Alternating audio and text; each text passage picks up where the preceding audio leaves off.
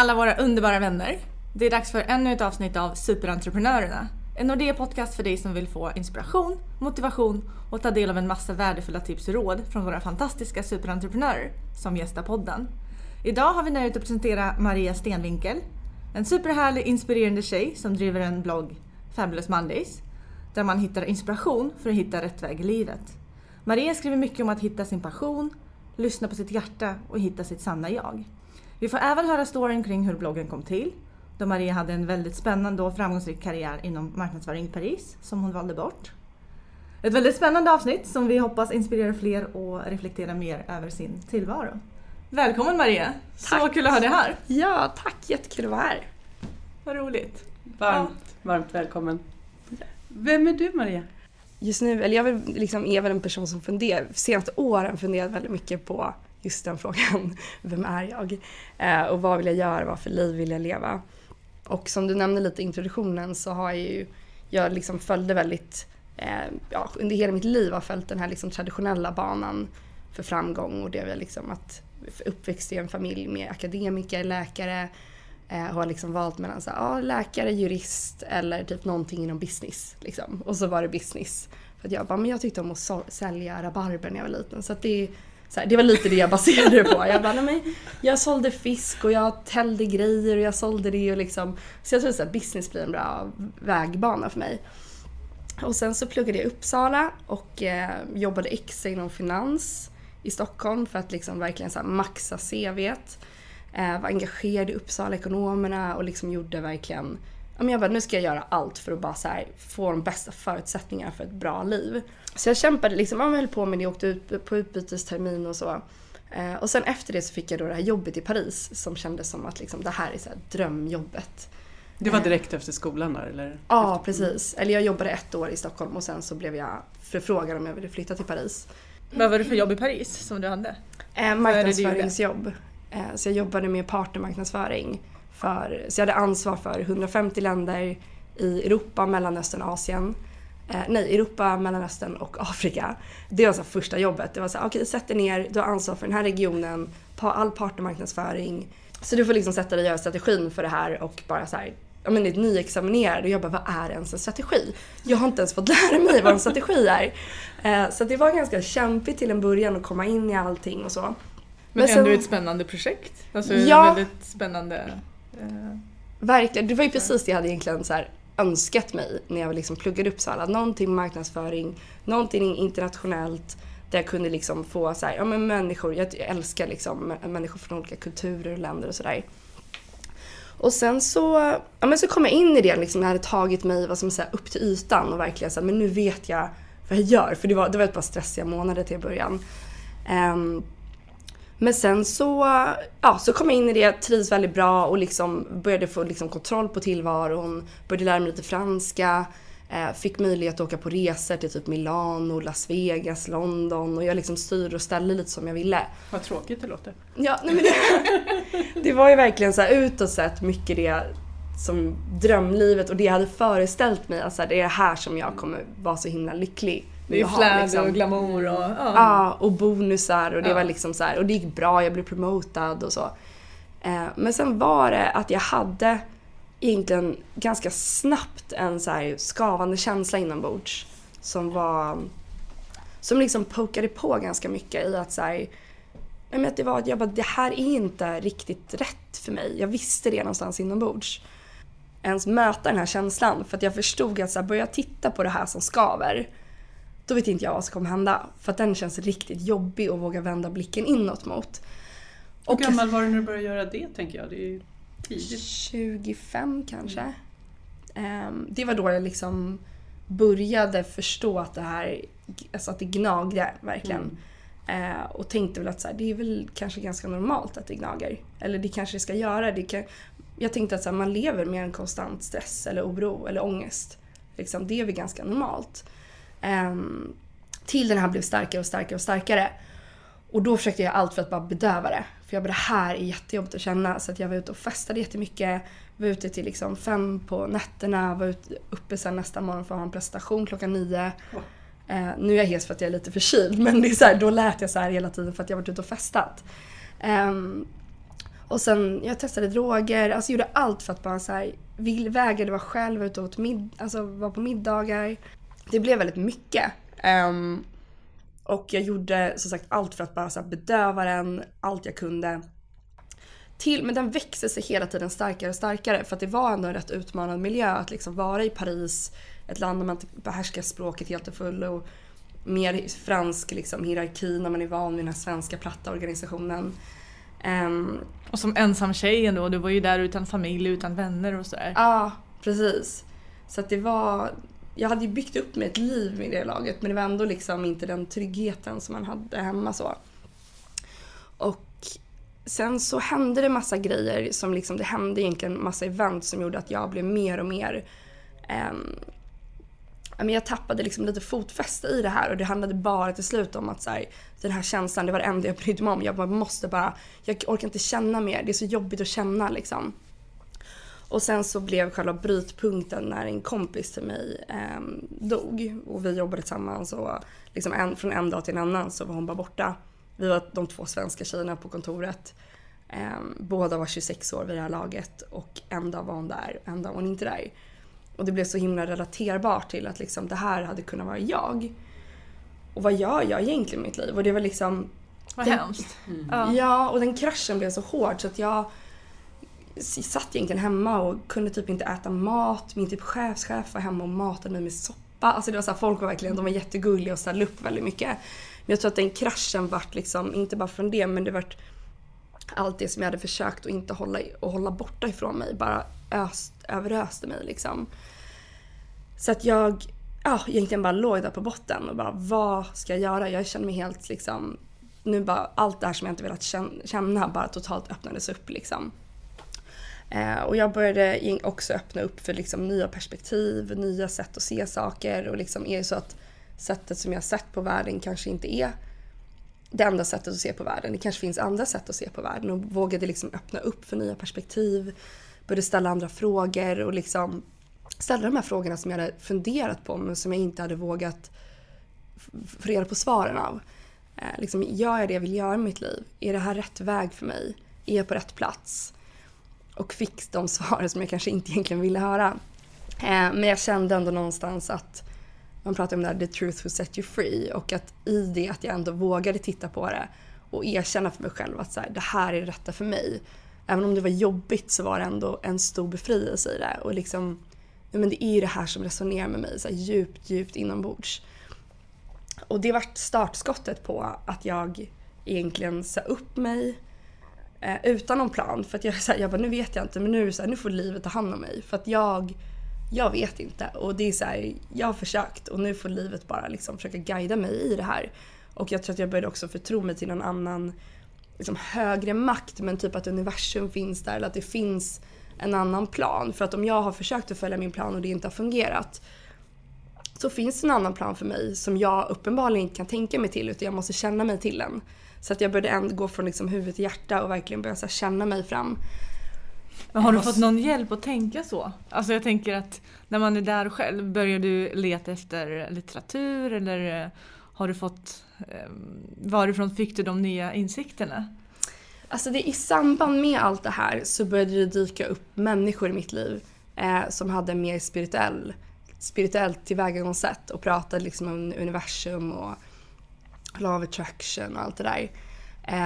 Och det var egentligen som att de, i samband med att jag egentligen, vad ska man säga, lite gav upp, att jag släppte taget, så började de här personerna komma in i mitt liv.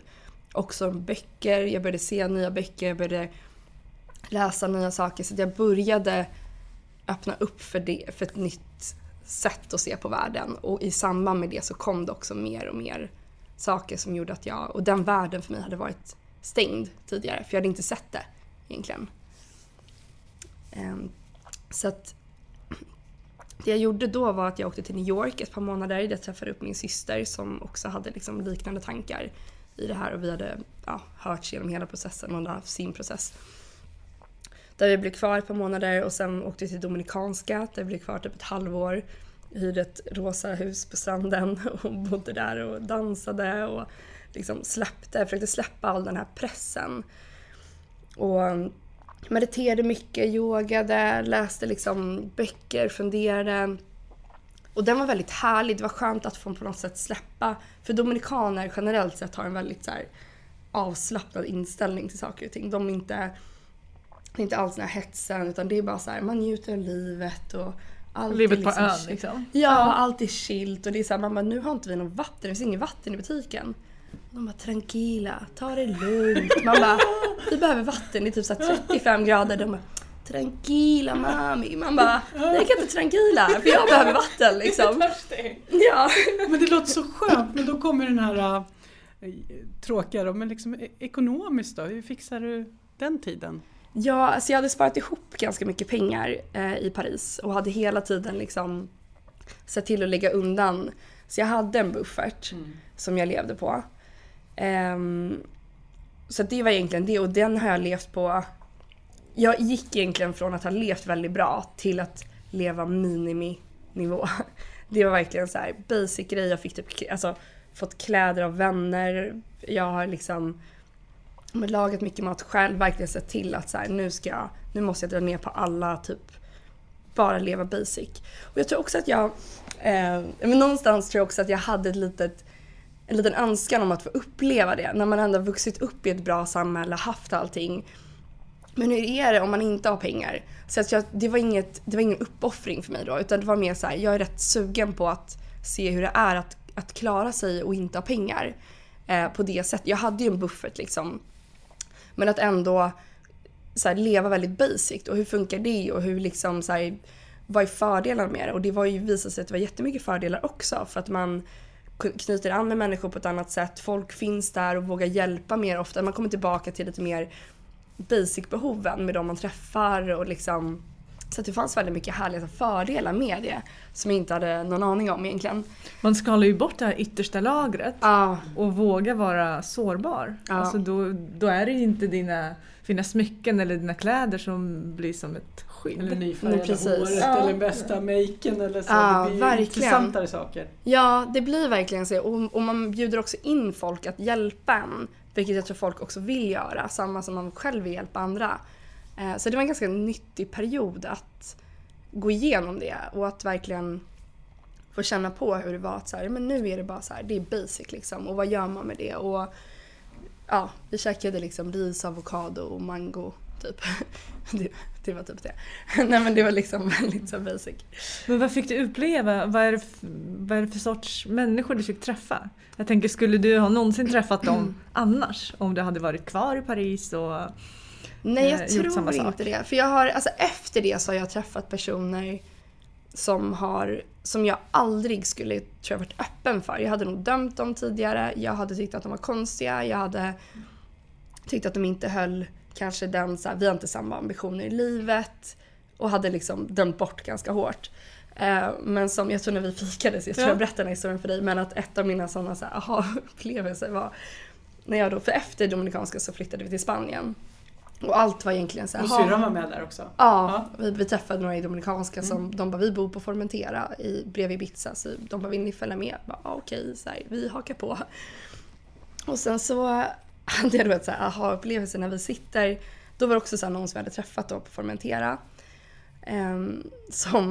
Han såg typ ut som Jesus och han bodde i en grotta. Alltså han bodde i en grotta. Det var hans hem, grottan. Det var liksom, han bara, nej men det är den här grottan som ligger där. Som att du bor. Det låter så overkligt, det är som att det är en helt annan värld. Ja. En film eller något sånt där. Ja, riktigt. Han bor liksom på riktigt i grottan. Och men var du inne i grottan? Hur såg det ut där? Jag var inte där, min syrra var där. Så här, en grotta, var det bara ett hål liksom? Hur såg... Ja, det var tydligen, det var ändå rätt mysigt, men det är liksom en grotta. Hål. Ja, det är liksom ett hål in och sen har ju stjärnhimlen utanför. Så det var ju så här, men det var verkligen, det var en grotta liksom. Back to basic. Och det var så här, jag var aldrig hört talas om en människa som bor i en grotta. Så vi sitter där någon dag och han sitter och spelar på sin gitarr. Och vi sitter på stranden. Och jag bara, nu sitter jag med typ en kille som ser ut som Jesus som bor i en grotta. Vad hände? Liksom. Vad tog Paris-vägen? Ja. Ja, så att det var liksom och den här perioden, jag var borta ungefär ett år, för efter det så kom jag hem till Sverige. Och den perioden var väldigt så här, men så här, sökande fas och liksom, men nu ska vi vara öppen för saker och testa saker, prata med nya människor och inte tro att jag vet, utan bara så här, jag vet inte, lär mig och sen får jag ta den informationen och bestämma vad jag vill göra med den sen. Men bara inte så här, gå in med inställningen att så här, jag vet, utan bara så här, nej, nu är jag öppen och drivs av nyfikenhet i allting. Så att det var en väldigt så här, bra tid att få bara landa och se andra saker, men också rätt stressig period för att säga, jaha, vad gör jag nu då liksom. Så jag tänkte rastlöshet eller någonting, det har du någonsin... Absolut. Och bara så här, jag kan inte bo på den här stranden hela mitt liv liksom. Flytta in i grottan kanske? Ja, exakt. Så bara, nej, jag vill ju liksom. Så jag visste ändå det att så här, nej, men nu har jag fått uppleva kontrasten åt ena hållet, nu har jag gått till kontrasten åt andra hållet. Och nu vill jag liksom hitta någon mittenväg som jag kan få plocka. För att jag är ändå så här, jag tycker det är kul med affärer och business och den biten. Sen har jag en spirituell sida också som jag älskar att ta tillvara på. Ja, man vill ju ändå må bra i slutändan. Ja, precis. Och hitta en stora palett med färger och inte bara hålla sig till grönt och blått utan liksom bara så här leka med alla färger. Det blir lite större fint. Då tänkte jag. Ja. Jättefin parallell. Ja, så att det var liksom början och i allt det här så... Det var så lite Fabulous Mondays föddes också, för att jag började... Det sjuka är att jag egentligen alltid trott att jag varit väldigt dålig på att skriva och jag har alltid hört att jag liksom är släng av dyslexi och kanske inte har varit så himla så skrivit rätt stolpigt. Och när jag packade faktiskt ihop sakerna i mitt flickrum hemma hos min pappa i helgen och kollade saker jag skrivit och det är bara så här, det är stavfel och det är stolpigt och det är liksom inget så här, det är inte så soft som jag har skrivit liksom. Så det är alltid den inställningen jag haft till att så här, mitt sätt att skriva, att jag skämts ganska mycket över det. Men i den här perioden så började jag bara, nej men nu lägger jag min så här dömande sida, den får sätta sig på liksom i baksätet. För att nu får inte den hålla på att döma mer. Så jag började skriva och började liksom testblogga lite. Började connecta med människor som hittade den här bloggen lite grann liksom. Och jag började få utforska den sidan, för jag tycker att det är kul att få uttrycka mig. Och faktiskt i skrift så tyckte jag att det var väldigt så här, det var befriande. Så jag fortsatte med det och sen så signade jag upp mig på en bloggkurs. Och jag har ju ingen aning om vad det här kommer liksom... Men började det med bloggen på en gång eller började du skriva för dig själv först? För mig själv först. Ja. Och det här var när du kom hem till Sverige? Det här var egentligen i Paris som det började liksom. Och sen så fortsatte jag med att för i allt det här så kom jag alltid tillbaka till att så här, men nu får jag sätta mig och skriva. Det var liksom mitt space. Så att jag kom alltid tillbaka till det och sen så bestämde jag mig för att men jag testar och ser liksom, jag går den här bloggkursen och ser, är det någonting jag ska säga, som sagt det här dömande fick sätta sig bak liksom. Så att nu är det bara så här, jag är lite nyfiken på att se vad det här kan ge mig, så jag testar det. Var det en känsla för att dela med det, tänker jag? Man kan ju skriva en bok eller man kan skriva för sig själv, men jag tänker just att du valde bloggvarianten. Vad var tanken där? Det var ju också att jag kände att jag hade varit med om så mycket och fått uppleva så väldigt mycket befrielse i det här. Också det som jag beskrev i början, att jag gick runt innan och trodde att man skulle ha en liten gnagande ångest hela tiden, till att inse att det ska man inte. Det är inte alls så det ska vara, utan det är så att vi menar att må bra. Det är vårt normaltillstånd. Och att så jag hade liksom fått så mycket insikter som jag var så här, jag måste få dela det här med folk för att det är så värdefullt det jag fått lära mig. Så det var i samband med det också att jag liksom började skriva och sen kände den här liksom önskan om att så här, dela med mig. Så det är otroligt generöst, för att jag tänker, folk går ju runt och mår dåligt och tycker verkligen att så här ska det vara. Det är okej. Alla stressar runt och man stressar själv lite också. Och sen så fortsätter man leva. Men att man får stanna upp och om du kan skicka med det budskapet ut, det är fantastiskt. Men det är just den här liksom med när det resonerar så mycket inombords, så blir det liksom, man kan inte hjälpa och inte göra det. Jag pratar liksom, det här är det jag pratar med mina vänner om hela tiden. Det är bara så här, det bara kommer liksom. Så att jag började skriva på mitt sätt, och sen så en av de första liksom, bloggposten som jag skickade in till Mindbody Green, som är en stor blogg i USA, den delades 16 000 gånger. Och den blev liksom, den låg så här uppe typ med... Kul! Ja, det var min bloggpost och sen var det Deepak Chopra efter. Och man bara, vad är det som händer? Så här. Skickar du den till dina roliga lärare som hade talat om för dig att du inte kunde skriva? Eller Ja. Postar in your face. Ja, det var liksom, så att det var lite så här, okej, med det sättet som jag har att uttrycka mig på, även om inte det kanske är klassiska skolsättet, för jag skriver inte korrekt och jag skriver som jag vill liksom. Du skriver jättebra. Ja, tack. För att efter vårt fika så hade jag prenumererat på de breven och det är ju fantastiska saker. Och man blir så här, just det. Och det kommer ju så, och man märker ju att det kommer ifrån dig själv. Det är liksom inte saker, eller det är saker som man har läst och hört och sen så har du ju du har ju gjort det till ditt eget. Och det är det som blir så tilltalande. Att man märker att det är äkta. Tack. Ja. Vad glad jag blir. Det är verkligen den liksom tanken som jag har med att det är så här, det ska inte vara någonting alltså ta från någon annan för det här låter bra, utan det är så här, nej men det som jag har upplevt liksom, så att det blir det här autentiska. Och inte heller att så här, jag har löst allting, för det har jag verkligen inte gjort, men att liksom det här är de ledtrådarna jag har och de delar jag så gärna med mig av, och kan det hjälpa någon så är jag bara jätteglad liksom. Ledtrådar, vad skönt liksom. Men det är så många som kan relatera till det, det är det. Det är ju så här universella problem, eller så här att alla vi har någonsin upplevt den frustrationen som du beskriver i din blogg. Ja. Men berätta mer, du började skriva till, eller du började dela din blogg på andra bloggar, eller dela dina artiklar. Ja, precis. För att bygga, och det var en strategi bakom, för att bygga upp min egen liksom, lista så att synas på, lite som när man spelar ett förband inför ett större band. Liksom. Ja, det är ju bra tips. Ja, så får man får en scen när det redan är en publik och sen kan man börja få folk liksom. Då testar man ju sitt koncept på ett redan beprövat på en beprövad plattform. Ja, precis. Det kan jag verkligen rekommendera om man vill hitta liksom sin publik, att finnas i, men göra det gratis eller liksom, för man skriver allt sånt här gratis. Men just att det blir så här, det blir marknadsföring som man ger värde.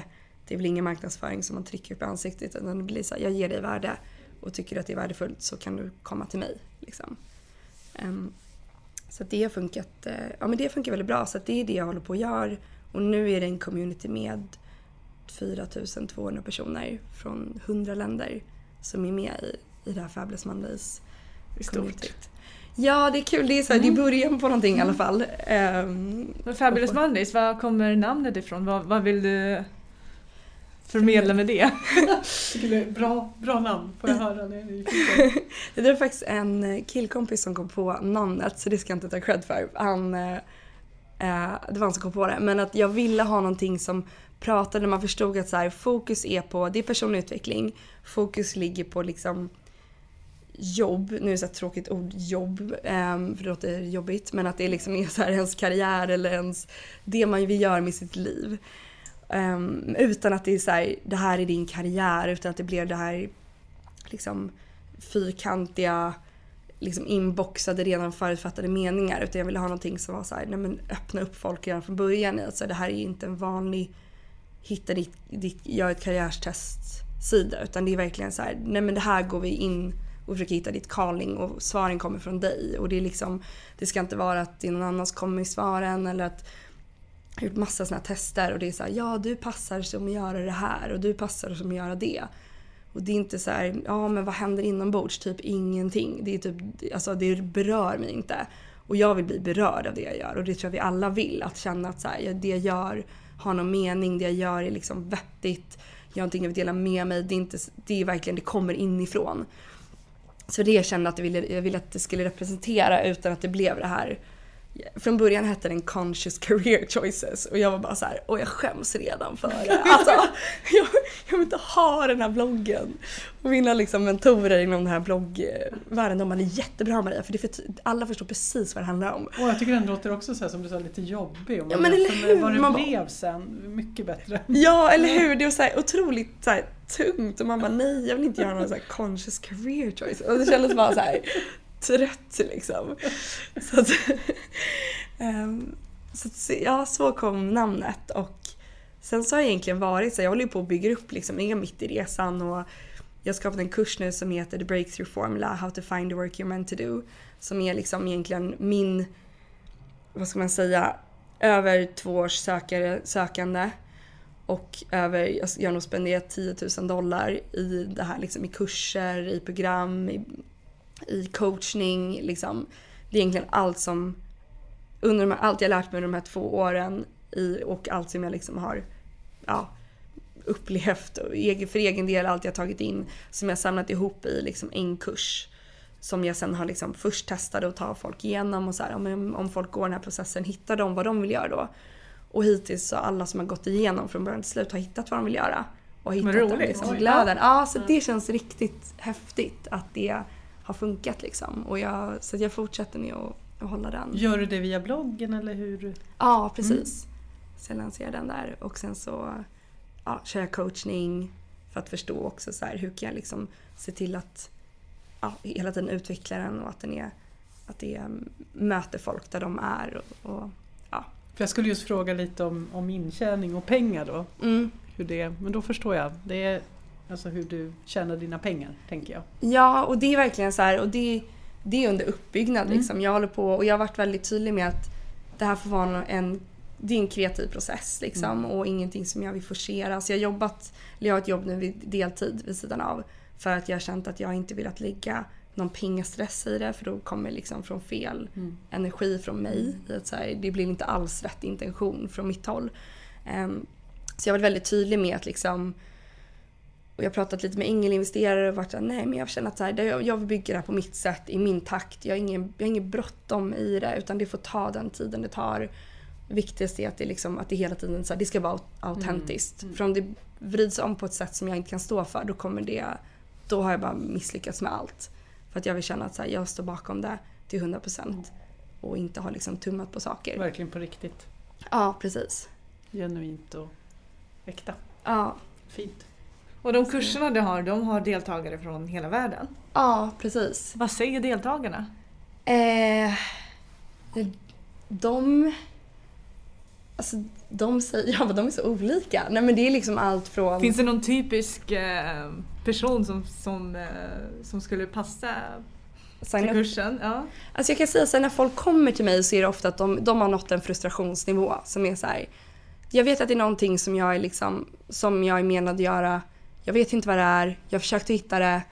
Och man kanske har gått och pratat hos någon. Man kanske har gått till karriärscoach. Man kanske har liksom sökt svaren i sig själv, inte kommit fram till det och bara nått en så här, nu är jag jäkligt frustrerad liksom. Nu vill jag hitta svar.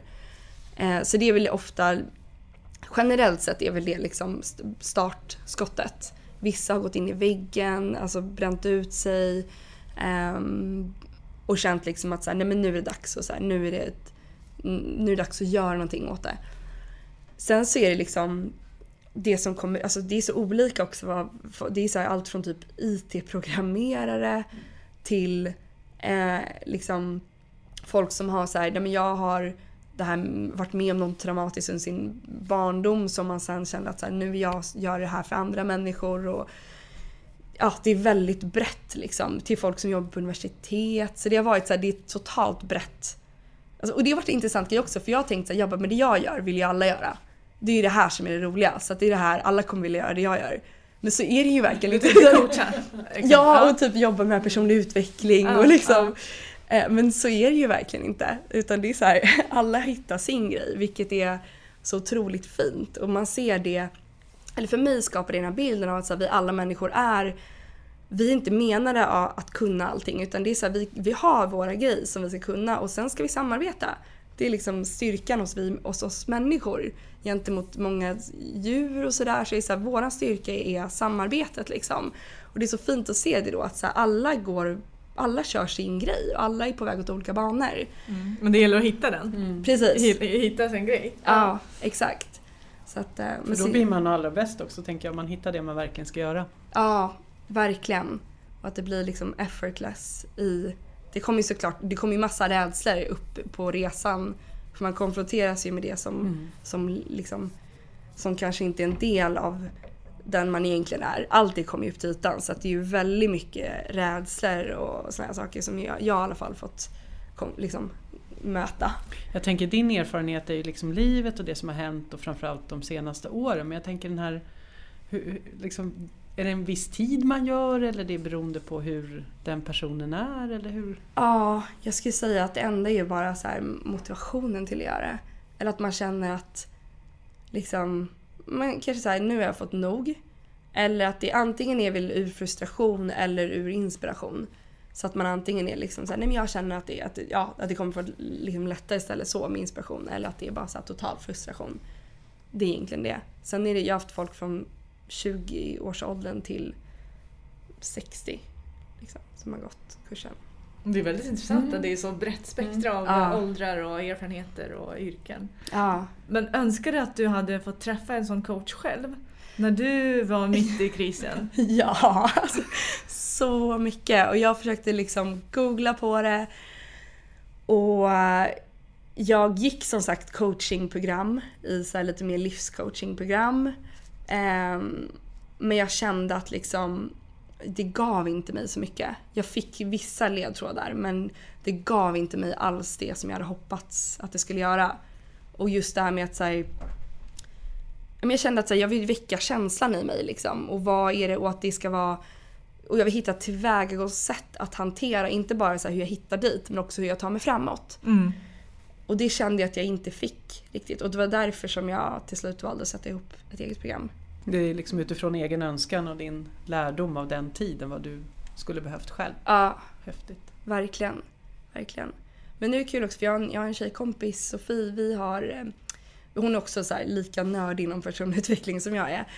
Så vi också börjar nu med att köra workshops i Stockholm. Så vi gjorde för privatpersoner och nu har vi börjat komma ut på företag också. Berätta. Liksom att, vi har ett koncept som heter High Vibe Mornings.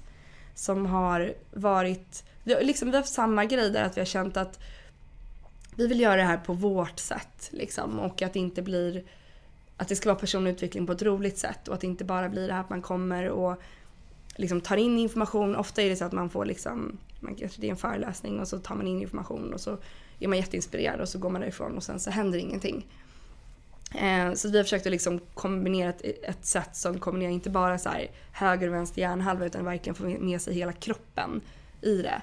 Hur gör man det?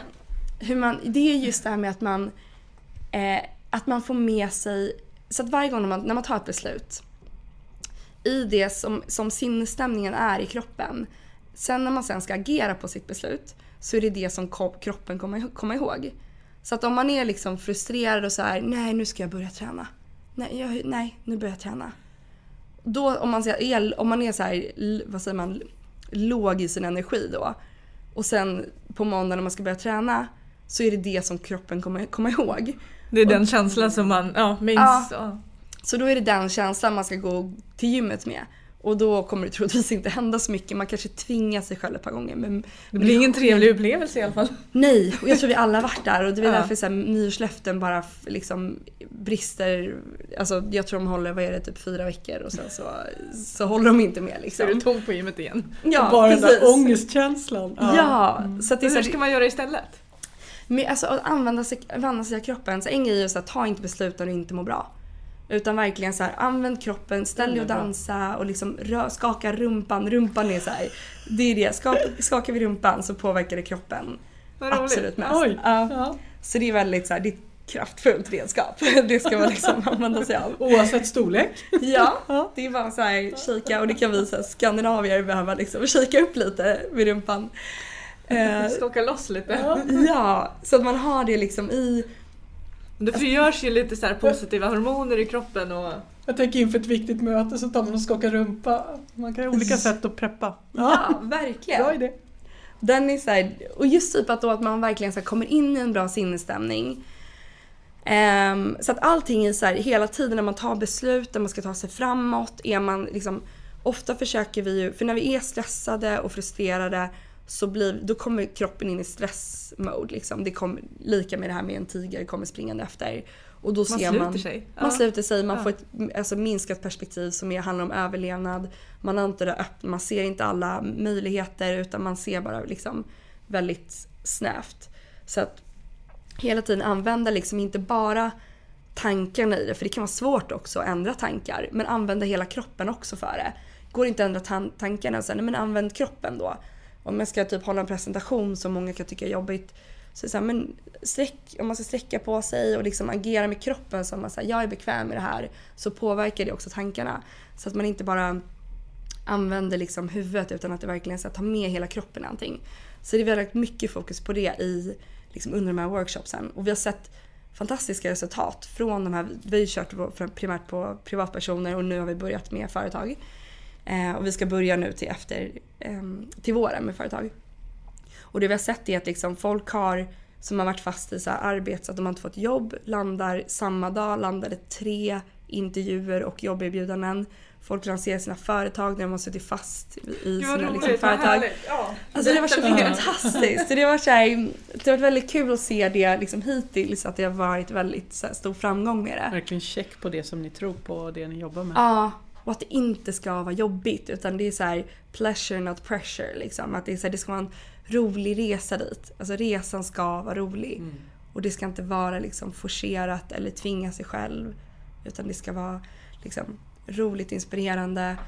Självklart det dyker alltid upp rädslor, alltså, men också få verktyg till att faktiskt hantera dem på ett sätt som gör så att man växer. Så det är inte den kulturen man är uppväxt, eller jag tänker att det är inte det som är accepterat, utan de flesta jag känner, det är så här, men du måste kämpa hårt och det ska vara jobbigt och det ska hela liksom arbetslivet och karriären. Ja, men typ om det är jobbigt det då ska händer kosta. någonting. Då känns det liksom, då händer det, kommer hända någonting. Ja. Då skönt du säger liksom på det sättet. Ja, och jag kan säga att det här är enda sättet man hittar det man verkligen vill göra i livet. Det är så här, det är rakt igenom. Det är liksom, that's the secret. Det är så här, släpp pressen. Och sen, det är lätt att säga och det är därför jag har verktyg för att faktiskt kunna ta sig igenom det. Men det är verkligen det, så för man hittar inte fantastiska lösningar. Man hittar inte det man mest av allt drivs av i press och stress. Det gör man inte. Utan det är liksom så här, så det gäller verkligen hela tiden med att så här, släppa det och bara så här, inse att så här, jag förtjänar att må bra. Det är min så här, kroppsnormaltillstånd. Och det har man pratat om i så här, alltså österländska, i ayurveda och allt så här. Det är liksom, det är så väl etablerat där att så här, kroppen är frisk. Det är liksom, att vara sjuk är en, vad ska man säga, det är en så här, det är då man behöver titta på det och för att komma tillbaka till friskheten liksom. Ja, så jag tycker sånt här är så spännande. Jag tycker så inspirerande. Men det är det som händer just nu, tänker jag, det här med att starta även upp diskussioner och workshop för företag. Det kanske blir lite konstig fråga i det här, men vad liksom som händer i ditt företag just nu, eller det du gör? Är det som är på gång nu eller är det något annat? Jag har väl egentligen 2 liksom primära fokus, och det är, ena är då med Fabulous Mondays, att utveckla liksom, fortsätta bygga den communityn, fortsätta driva de kurserna. Och där jag håller på mycket, leker runt lite i det och se vad som funkar, vad gillar jag, alltså det är verkligen så här, det är verkligen typ i en så här, ja, jag håller på att testa runt. Får vi liksom, leka med dig? Ja, självklart. Och sen andra delen är High Vibe Mornings då, som jag kör med min tjejkompis Sofie, och att kunna liksom nu till, just för att hon är gammal managementkonsult, så hon har liksom, vi har haft olika bakgrunder men väldigt liknande, så att vi försöker liksom komma ut och se så här, det här med att nå ut till företag som tror på det här med personlig utveckling och liksom välmående hos sina anställda, och är öppna också för ett annat sätt att liksom se på det och testa saker. Så att det var jättekul, och liksom, det ska bli jättekul i vår nu att se vad som händer där. Morgondagens vinnare, tänker jag, de företagen som väljer att satsa på sin personal. Ja. Faktiskt. Men vad säger din familj och dina vänner om din resa och det du gör? Förstår de det? Det är väl lite blandat, kan jag säga. Det har varit liksom, det har varit så här, jag har haft vissa personer som har varit så här stöttande från första stunden, som har varit liksom, ja, bara kör din grej, det löser sig, du löser det liksom, och bara, jag finns här bakom som en så här klippa i det du gör, bara så att fall tillbaka när du behöver, kör din grej, vilket har varit väldigt skönt. Sen har jag haft andra personer som har inte alls förstått, som har egentligen inte alls accepterat att jag gjort de valen som jag gjort. För det är ändå bryta normen och bryta mönster. Ja. Du har ju gått din egen väg. Ja, och liksom att det har varit mycket så här orosmoment i det, med pengar, med liksom, ja, alltså det har varit mycket sådana saker som har liksom, det skakar om hela livet så. Men att jag har förstått också i det att det finns saker för mig där att lära mig liksom, i att att så här, vi alla de personer som vill ens bästa i ens liv tror de stenhårt på att så här, det är den här traditionella banan man ska gå. Följer man inte den så är det inte bra. Så kommer de försöka göra allt för att man ska hålla sig på den banan. Och att det är liksom, det är för dem tror att det här är det bästa för mig. Så jag har förstått också att så här, det handlar det som, och det har tagit många tårar för att komma och inse det. Jag förstår det. Liksom att det som jag har fått, alltså kritik eller folk som inte accepterat de beslut jag har gjort, det handlar inte om mig. Utan det handlar bara om dem. Och den insikten har, när den väl landade, då kunde jag bara se det med kärlek och liksom så här, tack för att du bryr dig. Även fast du säger någonting helt annat. Så jag bara, de bryr sig på sitt sätt. Ja. Precis. Och gör sitt bästa, tänker jag. Ja, verkligen. Och att det är så här, alla de här rädslorna eller... För det är liksom deras rädslor som projiceras på dig istället. Ja, verkligen. För det gör mig, alltså i den resan som jag har gjort så har jag pokat grejer, inte bara mig själv, men väldigt många andra. Och just då det som man kan få höra på en sån, liksom, under en sån resa kan vara jättejobbigt att höra, men att man också får inse att så här, det har ingenting med mig att göra. Liksom, utan det här är så här, det är deras liksom, erfarenhet, deras trosuppfattningar, deras sätt att se på världen. Och det ska inte jag försöka gå in och förändra, utan jag ska bara foka på min väg. Liksom. Har du haft någon mentor eller några personer, alltså nu har du ju berättat att du har haft ändå vänner som stöttat dig, men har du haft någon utomstående person som du kunde vända dig till under resans gång, tänker jag? Jag har nog skaffat mig sådana personer, dels genom liksom kurser och program som jag köpt, som har varit jättebra att få. Det är alltid bra att ha någon så här, som inte är, det kan ju vara via Skype, jag har haft med, som coacher i USA till exempel, som har hjälpt mig. Och sen ibland är det personer som jag lite tar mig som mentorer, alltså typ Tony Robbins eller personer som finns, alltså YouTube-videor, det kan vara liksom sådana typer av mentorer som är väldigt bra också. Att det behöver inte vara personer som ens vet att de är ens mentor, men att det har hjälpt mig väldigt mycket i att liksom hela tiden så här, fylla på med den, men nu befinner jag mig här, nu behöver jag höra någonting, ja men då ser jag till att jag hör det liksom. Och verkligen så här, hela tiden pumpa på med den typen av så här, det synsättet som jag behöver höra. Så lite inspirationskällor. Ja, precis. Och se till att liksom ta in den typen av, för det är ju så här, jag menar, de serier vi tittar på, de böcker vi läser, de bloggartiklar vi läser, de podcaster vi lyssnar på, det formar ju vår värld. Så att vill vi skapa en viss typ av värld, så måste vi liksom bara fylla på med den typen av liksom information. Så jag har försökt vara väldigt medveten i det. Och haft liksom många perioder inte ens läst nyheterna, för att jag bara nu väljer jag det här. Liksom, till min pappas stora förskräck. Maria, du har ingen koll på någonting. Och det går ganska bra ändå. Ja. Jag tänker, du har gjort så mycket. Vad är du mest stolt över under den här tiden? Jag tror att jag valde mig själv. Liksom att jag faktiskt, och det här landade faktiskt för bara typ någon vecka sedan, att jag faktiskt valde mig själv. För det är skitsvårt att bryta upp från det traditionella, och det är skitsvårt att liksom välja bort en jättebra lön och alla de förmåner och den tryggheten som det innebär, och liksom till någonting man inte vet vad man kommer få. Så jag tror att i det, att jag faktiskt har så här aktivt stått upp för mig själv. Så här, nej, nu, och även fast folk väldigt nära mig har inte kanske alltså, som jag berättade tidigare, så de kanske inte har sett på det på samma sätt som jag har, vilket gjort att det var väldigt liksom, tufft periodvis. Så jag hela tiden ändå så här, liksom, at the end of the day verkligen bara insett att så här, nej, men jag gör det här för mig, och jag känner att jag måste få leva ett liv som jag mot slutet av livet, så här, jag är sjukt stolt över mig själv. Så jag tror att det är det, att jag verkligen så här, om och om igen bara valt mig själv hela tiden. Vad fint. Jag blir alldeles tyst. Jättefint. Och om vi blickar framåt, vart ser du dig själv om 5 år? Om man törs titta Titta framåt? Titta framåt, exakt. Ja. Eller så långt framåt, ja. Men jag ser gärna så här, jag är ju lite av en nomad liksom i, tror jag, hjärtat. Så jag tycker om Sverige, sen tycker jag också om att jag är väldigt så här, dragen till det här latinska, jag dansar mycket bachata, liksom en dans från dominikanska. Så jag dras mycket till det här liksom spanska, medelhavs, men också USA, New York, alltså hela den så här, pulsen. Så jag tror att någonting som har lite flytande liksom i världen, eller vad man säger. Man kanske har en bas i Stockholm men ändå kunna liksom flytta till, vill man bo i Barcelona ett år så gör man det. Vill man flytta liksom väldigt så här, på känslan av att det här känns rätt nu. Och sen så hoppas jag att liksom Fabulous Mondays fortsätter att växa och att jag har kanske fått ett team som jag gillar då liksom, och kunna jobba med andra människor.